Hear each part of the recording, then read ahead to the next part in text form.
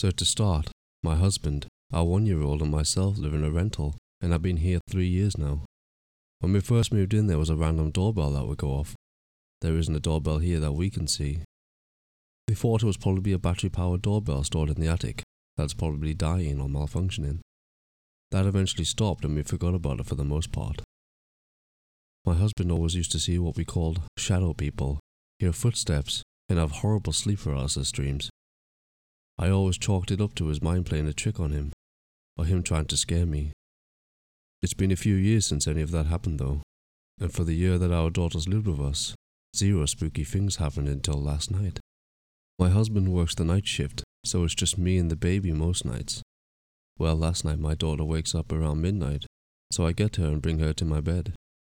She is back asleep and I'm wide awake, scrolling through Hulu. As I'm searching for a show to watch, I kid you not, the foot of my bed, frame and all, lifts like half a foot off the ground and slams back down. My daughter is still asleep but I'm frozen in fear. My first thought is there is someone under my bed, but I quickly realized I couldn't even fit under our bed, so that's far-fetched, but not any better. I quickly scoop my daughter up football style, stand on my bed and jump off the bed as far as possible, and run out of the room. I grab our gun, call my husband shaking and sobbing to please come home, then call my mom to pick us up. At that point our kitchen lights started dim until they were completely off, which was the last straw. I took my daughter and went to the front yard in only a t-shirt and shorts until my husband got home.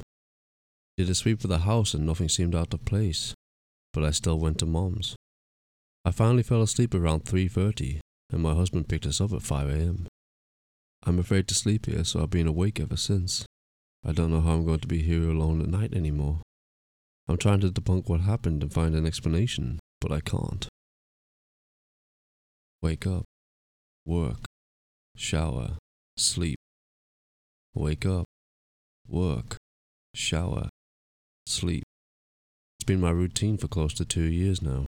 The same job, the same clothes, the same people. Recently I asked myself, is this all it's going to be until I die?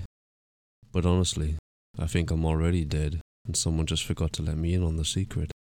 You see, I attempted suicide almost 2 years ago today. The more that I think about it, the more that I realize that things just haven't been the same since I got off the 3rd floor. But what if I never really got off the 3rd floor? The only people I see are the people I'm closest to. I haven't made any friends. I haven't had any love interest or done anything remotely like living life.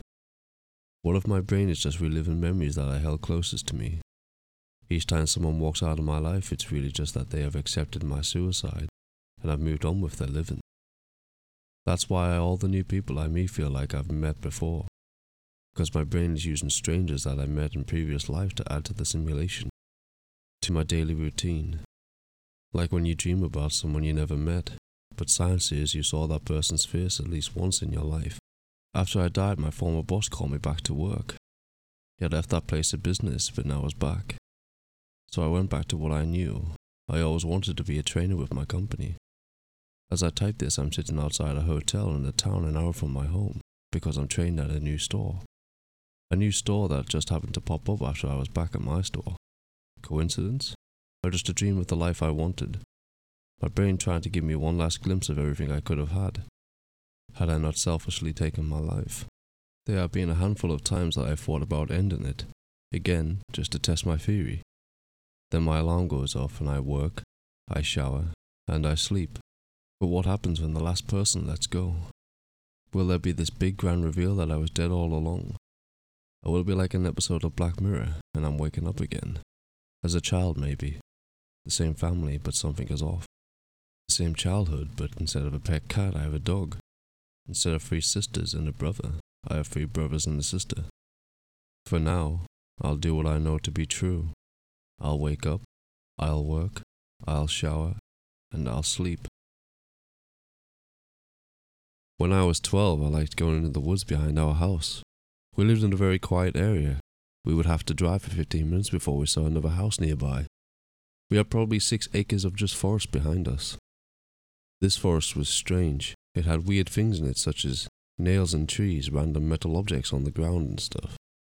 Well, one day I went into the woods and I would usually walk north. But this time I wanted to walk east, so I did.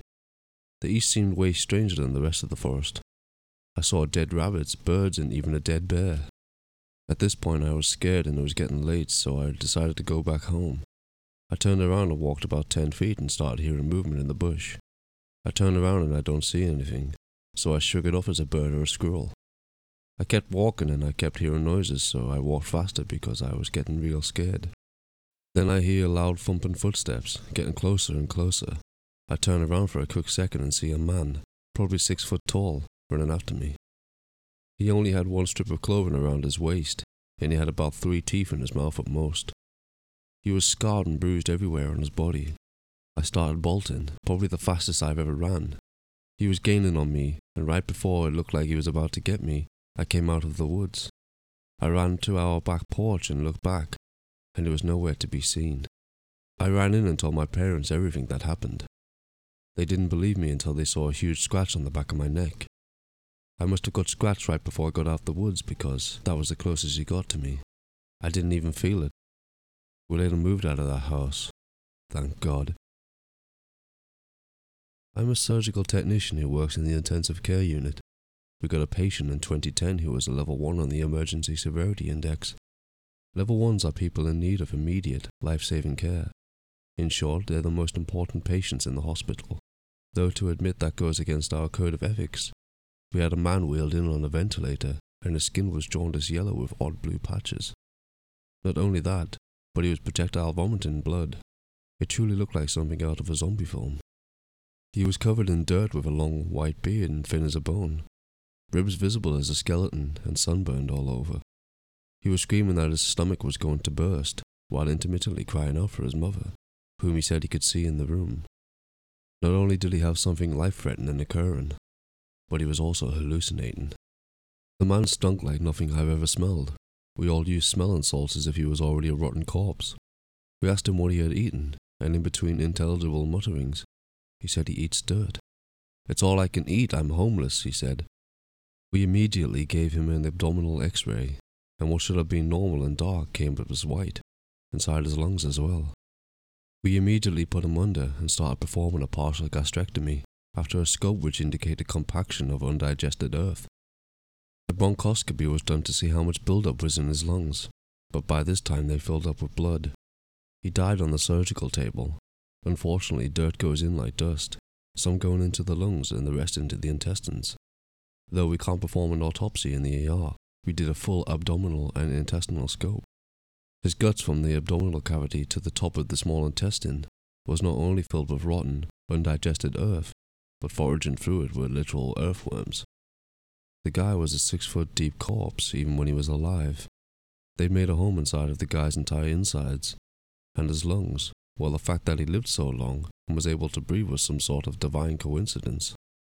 The coroner said his insides were a worm farm, and years after the man died, they were still alive and cohabitating.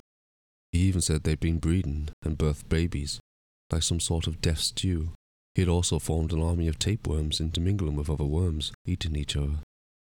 The tapeworms were actually attacking the earthworms, and ridden all the way through them were chunks of worm guts. It was a fucking feeding frenzy. No wonder he felt like he was going to burst. His stomach had stretched to twice its normal size. Had he lived, 3/4 of his stomach would have needed to be removed, and anything more than a few green beans could have torn the tiny ball his stomach now was in half. Never in my life have I been witness to something so gut-wrenching and macabre. So please, everyone, if you're truly starving, find a food kitchen or shelter. Do not chow down on parasite-infested earth for, well, however long.